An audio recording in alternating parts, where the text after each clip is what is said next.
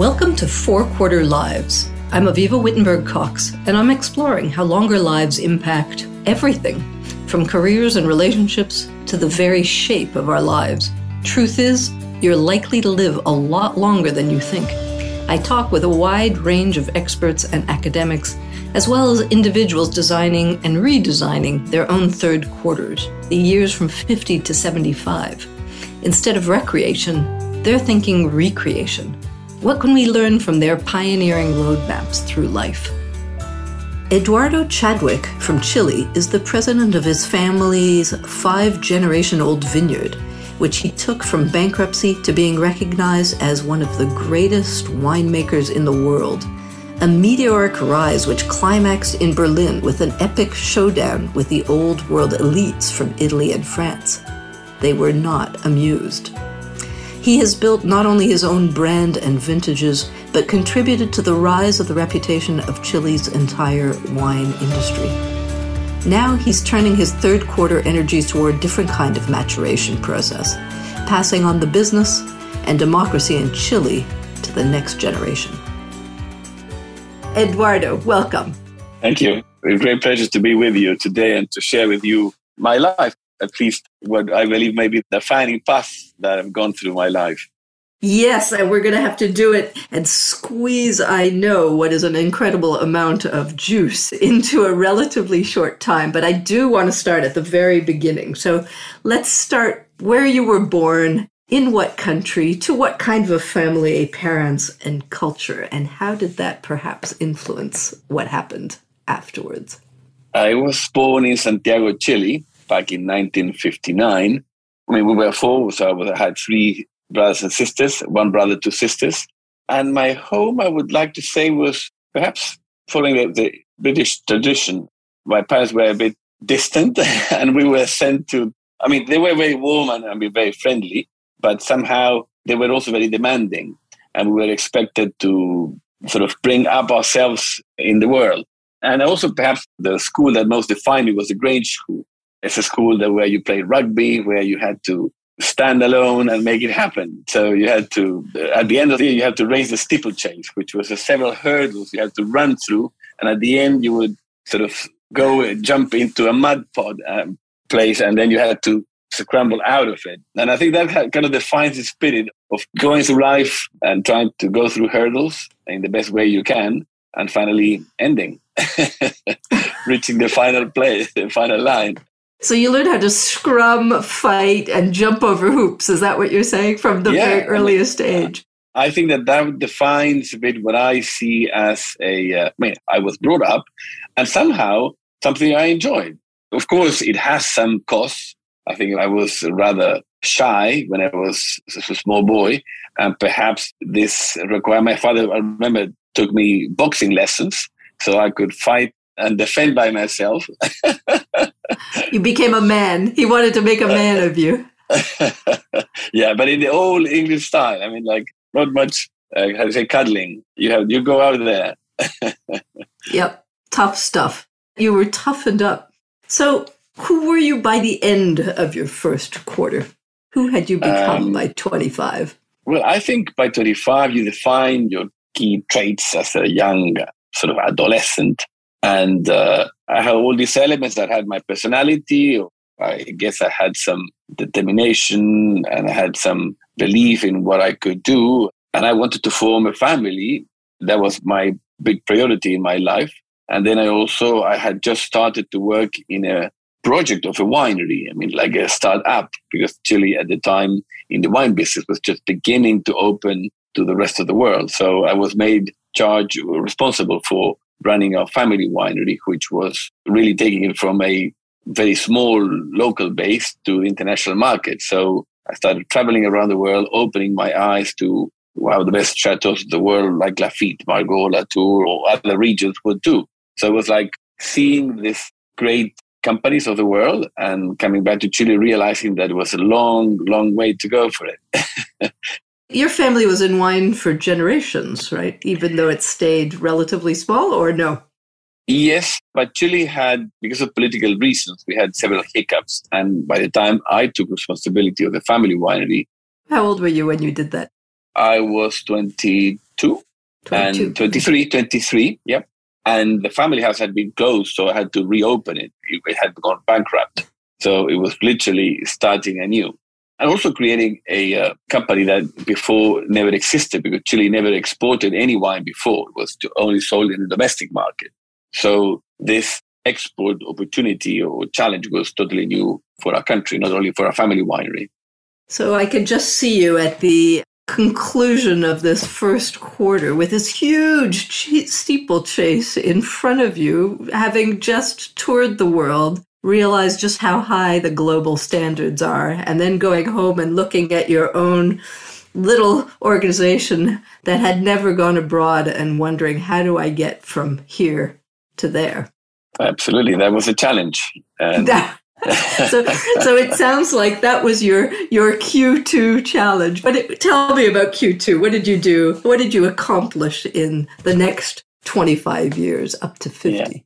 Well, I got married at age 28 and then formed a family of 4 daughters and 2 boys, with also several challenges on the personal side that I had to overcome and resist. It was more difficult for my wife because we, as you know, we had the death of 2 children. So we had to go along with it. Yes, you lost both your sons very, very sadly.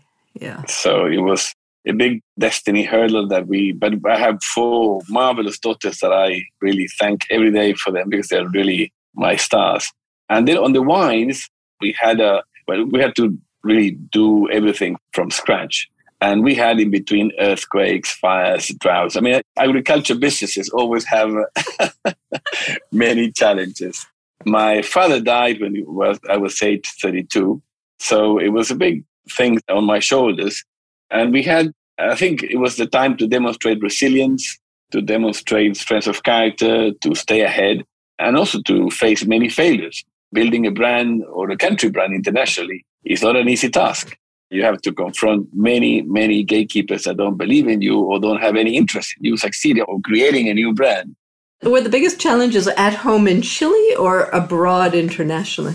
I would say both. On one side, you have to do a product or plant the right vineyards, have the right team. At the time, in the early days, Chilean winemakers had very little knowledge. So it's sending people to train, to study abroad, and then to come back. So forming an international team first. And then you never know with agriculture. Although you may have all the expected right decisions, the final product will come quite a few years later. And then you had to convince the audience and convince the critics. And that has been, I would say, even a more difficult challenge than creating a product of quality. Sort of convincing the audience, changing perceptions. I think I have devoted more time to that purpose. So give us an idea. How long did it take to get the product and the wine to the level that you wanted? And then how long did it take you to fix and adjust the perception of Chilean wine generally and your own product more specifically on the international market? I would say the first 20 years were devoted more to the product, to really making things happen, expanding our vineyards, planting the different terroirs from 1985 through 2000. So 15 years of really working, establishing our vineyard base, our winery, stooling up, having the right team, getting everything prepared, doing the joint venture with Robert Mondavi to create Senya. It was perhaps 15 years of working inside. And then from 2000 onwards, up until today, it's been more the challenge to convince the audience, to communicate the quality we have, to creating events that would convince the audience, like the Judgment of Berlin. Tell us more about the Judgment of Berlin. Do you see that as the climax of your story? I think it was the point of inflection where there was no return, because you created a joint venture with the most famous winemaker of the world, Bob Mondavi, and we had a beautiful product. And then we realized that was not enough to convince the audience. We had to create an event that by destiny... So when did you do the joint venture with Robert Mondavi? And then when did you organize the event in Berlin? We created the joint venture back in 1995. And 9 years later, in January of 2004, we created the Judgment of Berlin, the Berlin tasting, in which we presented the best wines of Bordeaux, Lafite Margaux Tour, the best wines of Italy, that's the Kaiserite, the classics, and our wines, Chadwick, Senya, and Don Maximiano, in a blind tasting in which we invited the top wine writers of the world to judge without label, what we call a blind tasting. And I wanted to prove that our wines should be considered in the company of these great wines of the world.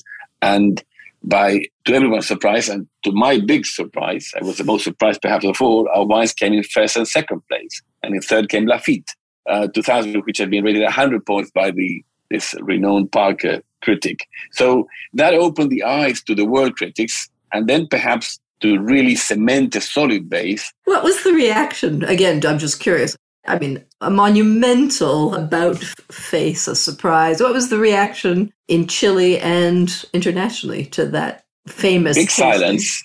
Big silence. First, astonishment. And then, of course, we had many top sort of first page articles. All the people that attended did good articles. But the reality is that your news is like fireworks in the moment. But then a month later, there's other news happening around the world. So I realized that to make it something that would really help cement the knowledge and understanding for Chilean wines, I had to keep on doing it in the key capitals of the world with the local people. So that's how I did it for 22 different times over the next 10 years, from 2004 through 2013, reaching out to more than 2,000 key industry leaders, and therefore cementing the understanding and the knowledge. And when I repeated these tastings, in more than 90% of the times, we had one or two of our wines in the top three. So the result was very consistent. And always having Steven Spurrier as the host gave this event tremendous credibility. So we always had the best people, the best wine writers, wine critics, masters of wine, and best wines of it. So it was an event that was impeccable from a quality standpoint. And it was really very humble at the same time, asking the opinion from the floor. So I think that helped, and that finally was recognized. Critics started coming to Chile, and James Suckling and other people started giving 100 points to our wines, which was totally, it never happened before in the history. So we had vintage 2014 for Viñedo Chadwick was the first 100 pointer for Chile. It was also declared the legend by Decanter. And then Seña also got 100 points the year after, 2015. And I would say that the climax of my career, I was very humbled, very, very honored to be named Decanter Man of the Year in 2018. And that's really, if you look back, the other people that have been named is the people that have helped their industries to really gain recognition, such as Baron Philippe de Rothschild, such as Bob Mondavi, such as Aubert de Vilaine from DRC in Burgundy, Tinori from Italy. This is an award that has been given to people in recognition for what they have done to raise the relevance or the awareness of the regions of origin. So I think this is an award that I humbly received in honor for Chile. There's nothing higher than I can achieve in a wine industry. So I was really very happy, very humbled. And it's something that also recognizes that Chile, as a country, as an appellation, it enters into this Hall of Fame. Absolutely. And it must have lifted an awful lot of boats along with yours. And since then, our wines are sold in La Place de Bordeaux. They are reaching the most prestigious places, the top restaurants. It's still, as you would imagine, this is a long race, and I hope my daughters will continue the race. It takes time. Napa has been built over the past 50 years. The regions of the world need to have more, but I'm very happy, I think we have opened the window, we have opened the door, and now we need to be consistent to continue. But I think the big barriers have been lifted. I love your wine because it seems to be such a perfect metaphor for life, right? The maturing of the grapes and how it takes so much time. And it sounds very much like your Q2 was built in proving and building quality. And your Q3 was really about achieving recognition and repetition, that you had to repeat all over the world, over and over and over again. So, but imagine what you need to do to educate 1.4 billion Chinese consumers. Well, you have to use social media, WeChat, and many other things to really help yourself. Yeah. So, what brought you to ALI? After all of these extraordinary stories, ups and downs, and then climaxes of the ultimate recognition in your sector, in your area, for your country. Why school? Why Harvard? Well, I think one of the problems or the reality is that when you are working and you are in charge, you are in a treadmill. It's like running and running on the daily basis. And I felt that I needed more strategic time for myself and to also prepare the succession at the winery and prepare a team. So it's stepping out of the treadmill and to really plan and have a more strategic use of my time. That was part of it. And secondly, and most importantly, part of the strategic planning is to give back. The time to give back, not only in planning succession and the team, but also in other areas of life. So I think I have been very privileged. And there are many bigger problems that my country faces and the world faces. And I think ALI gives a wonderful opportunity to focus, to concentrate, and to work on a social project that is, in my case, I want to work on the mind, seeing how I can try to improve the life of the most underprivileged minors in Chile. The children in Chile. Okay, because there are also minors as a sector. Yeah, okay. I'm just checking. Oh, sorry. Yeah, the children. Yeah. Okay. So tell me a little bit, we're halfway through this Harvard ALI adventure. What's been the impact? And do you want to share a little bit of where you are on this transition that you've come for, handing on and giving back? Well, at the beginning, the driving here in the middle of winter time with a meter of snow alone was tough. And also without knowing the group. And it was also immersing back into studying, into different canvas and different courses. The style of, as an engineer, you do the opposite of what you're taught here. You solve problems which are useless. Here, this case study work way of doing it is something that I have enjoyed tremendously, but it has also taken me out of my comfort zone. So I've been learning and understanding. I'm preparing the class. At the beginning, I felt I had difficulty in catching up, in being in really being able to enjoy. And I think that came around February. And then also getting to know most of our ALI group.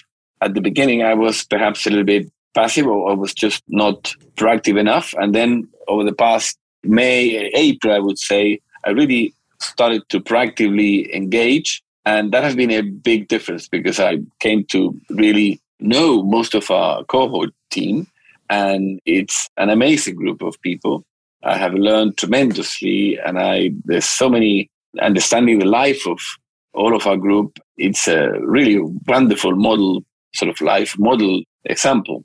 So it's inspirational. And I have inspired myself tremendously while I've been thinking about my own project. And the more, when people ask you, what are you doing? And the more you repeat it, the more it becomes your project. Because at the beginning, it's kind of what shall I do? And now I have a very clear, at least willingness to embark on a project that seems to me very much ALI project, because it's a big project. And I'm a bit daunted with the scope of this project. But at the same time, why not? Why not embark on a big project and give the best of myself? That certainly seems like one of the themes that we've all gotten here is why not dream big, much bigger than we were perhaps thinking when we got here. Would you agree? Yeah, absolutely. Absolutely. Yeah. I think it gives us the courage. And some tools, perhaps. I have to look back into my books. But at least, I think first is the courage and the self-confidence and also the resources, because you have so many professors, so many cohorts that can help, so many ideas, so many we don't need to reinvent the wheel. We just need to understand a problem and then see where in the world we can find the best support to it. And I think it'll be a surprise to so many listeners to hear that people like you might need courage to do a project, right? When they see many of these ALI people as having been uber accomplished already. And yet it's true, when you try and switch to something completely new and different, you may need a lot more encouragement than people think. Yeah, it's definitely a systemic problem. At least this problem that we have has been generationally. No government has been able to really tackle it properly. So can you share a bit, what is it that you're thinking of attacking and what is it that you're thinking of developing as a solution? I can respond more to the first part of your question.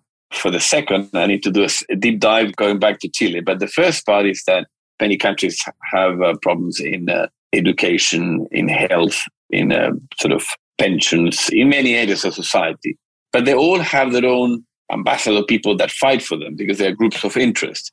The most abandoned part of our society are the children from ages 2 and to 15.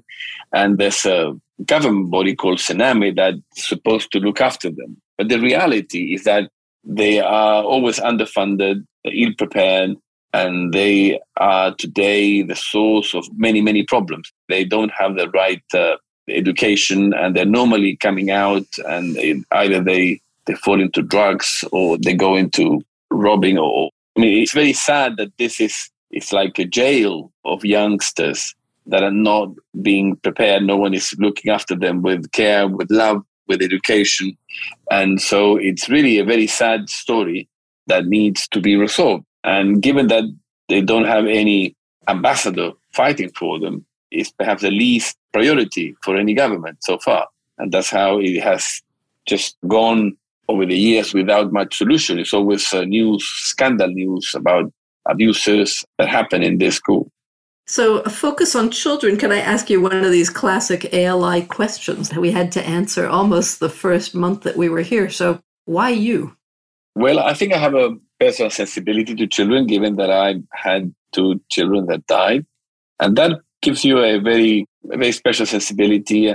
And it's a project that I believe is the worst reality of our society and the most abandoned. So I think I would try my hard to try to help, to try to prove, to support it.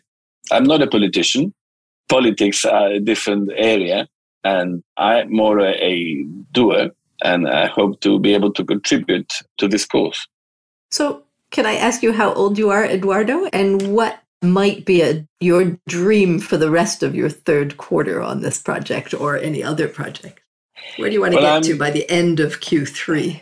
I'm 63, and I would love to to be able to solidify this project for the most undeserved children of Chile. I would like to also see that my family and my team will consolidate the companies or the industries where we work in the one industry. I have 2 daughters working with me. I would love to consolidate a happy family, or a family that keeps together with sort of love and care. And also, I would love to work on a political side more into trying to see that democracy and liberty is a value that is profound in Chile. So I'm also part of a thing that is going to be defending the values of democracy and political freedom in Chile. Today, there's a debate between left-wing or right-wing, and I think the country needs to define a model of society that can bring stability, wealth, and growth to our country. Chile has been an example of development and perhaps a neoliberal system, and perhaps it's time to change the system and to become more social-driven. But the many challenges and many discussions that are happening nowadays, and we want to see that pathway goes in the right direction. So that's also my second ALI project that I would like to see how I can participate in giving a light or a perspective on how the country, or what are the values that we should all pursue and defend in terms of how our society is organized. So democracy, winery, family, and children. Those are big pillars for your third quarter. Congratulations. Yep. That sounds like quite a project. Now, I can't resist, just because there is a fourth quarter to our 100-year life. When you've done all of these things and you have built the family, stabilized the democracy, handed on the business, what do you dream of for your Q4? Do you think about Q4 at all? Do you plan that phase of life as well? Frankly speaking, I haven't. The first time that you're posing this question is the first time I think about it. Perhaps, we need to know whether we will reach this stage in good health, with the body in good condition, and with the mind in good shape. And if that is the case, which, of course, will be a privilege, I would like to perhaps be wiser and to have more and more time to enjoy family and a peaceful country. Absolutely. So if I ask you to just look back and give me eventually a metaphor of each of these quarters, can you imagine how you, from where you are sitting today, how do you look backwards on these big phases of your life? Well, perhaps the first 25 years is the steeplechase, learning and trying to get. The second, I would say, would be Chariots of Fire. I love the music. I love the movie. How do you train and resilience, and you have to go for it. And the third, good question. I think it's something more in balance, something more in strategic. Star Trek, perhaps. Why Star Trek? I mean, how do you scale it? How do you scale How do you scale it? Absolutely. Yep. Strategically. Uh-huh. Fantastic. I love it. On a strategic standpoint. Yeah. Mm-hmm. Wonderful. I think those are fantastic metaphors. Steeples taste, Chariots of Fire, all the way to Star Trek. I couldn't think of a better way to conclude this conversation, Eduardo. Thank you so much for your time. Thank you for your quarters, and good luck on your next Q goals. It sounds very imposing, and I think Chile and many of us will be able to drink to your good health and success. Thank you so much, Elio. This is wonderful because you made me think about these issues so I just think to myself, when this came out as a very unprepared issues, but it's wonderful to have your insight, and you make me think, and it's of course very important. So thank you so much. Thank you particularly also for your homey get-togethers. They are going to be very important in my life. I'm delighted to hear it. And I think the exchanges during the program, but I also think that very few of us have asked these questions. And that's a little bit what this podcast is for, is what if you did step back and think of the big quarters and what we were thinking and accomplishing and experiencing in each of them? Would that help us prepare them better? So thank you for your time and input. You're an inspiration, and I'm sure our listeners will love it. Not only that, but they may also want to drink your wines. Will you just share a website or a place where they can find your extraordinary 100-point Sena wine if they'd like to have a tasteful accompaniment to this podcast? Of course, it's www.sena.cl or sena.com. So then you will have all the information. Fantastic. Thank you. And that's spelt for my Anglophone listeners, S-E-N-A, Sena. Correct. Without the Chilean accent. Eduardo, to your good health. Thank you so much for joining me. Thank you so much. Bye-bye. Bye-bye. Thanks for joining this conversation about 4-quarter lives, where we're designing lives that don't just get longer, but better. For more, you can follow my columns at Forbes or read my own account of a year back at school at Harvard in my newsletter on Substack called Elderberries.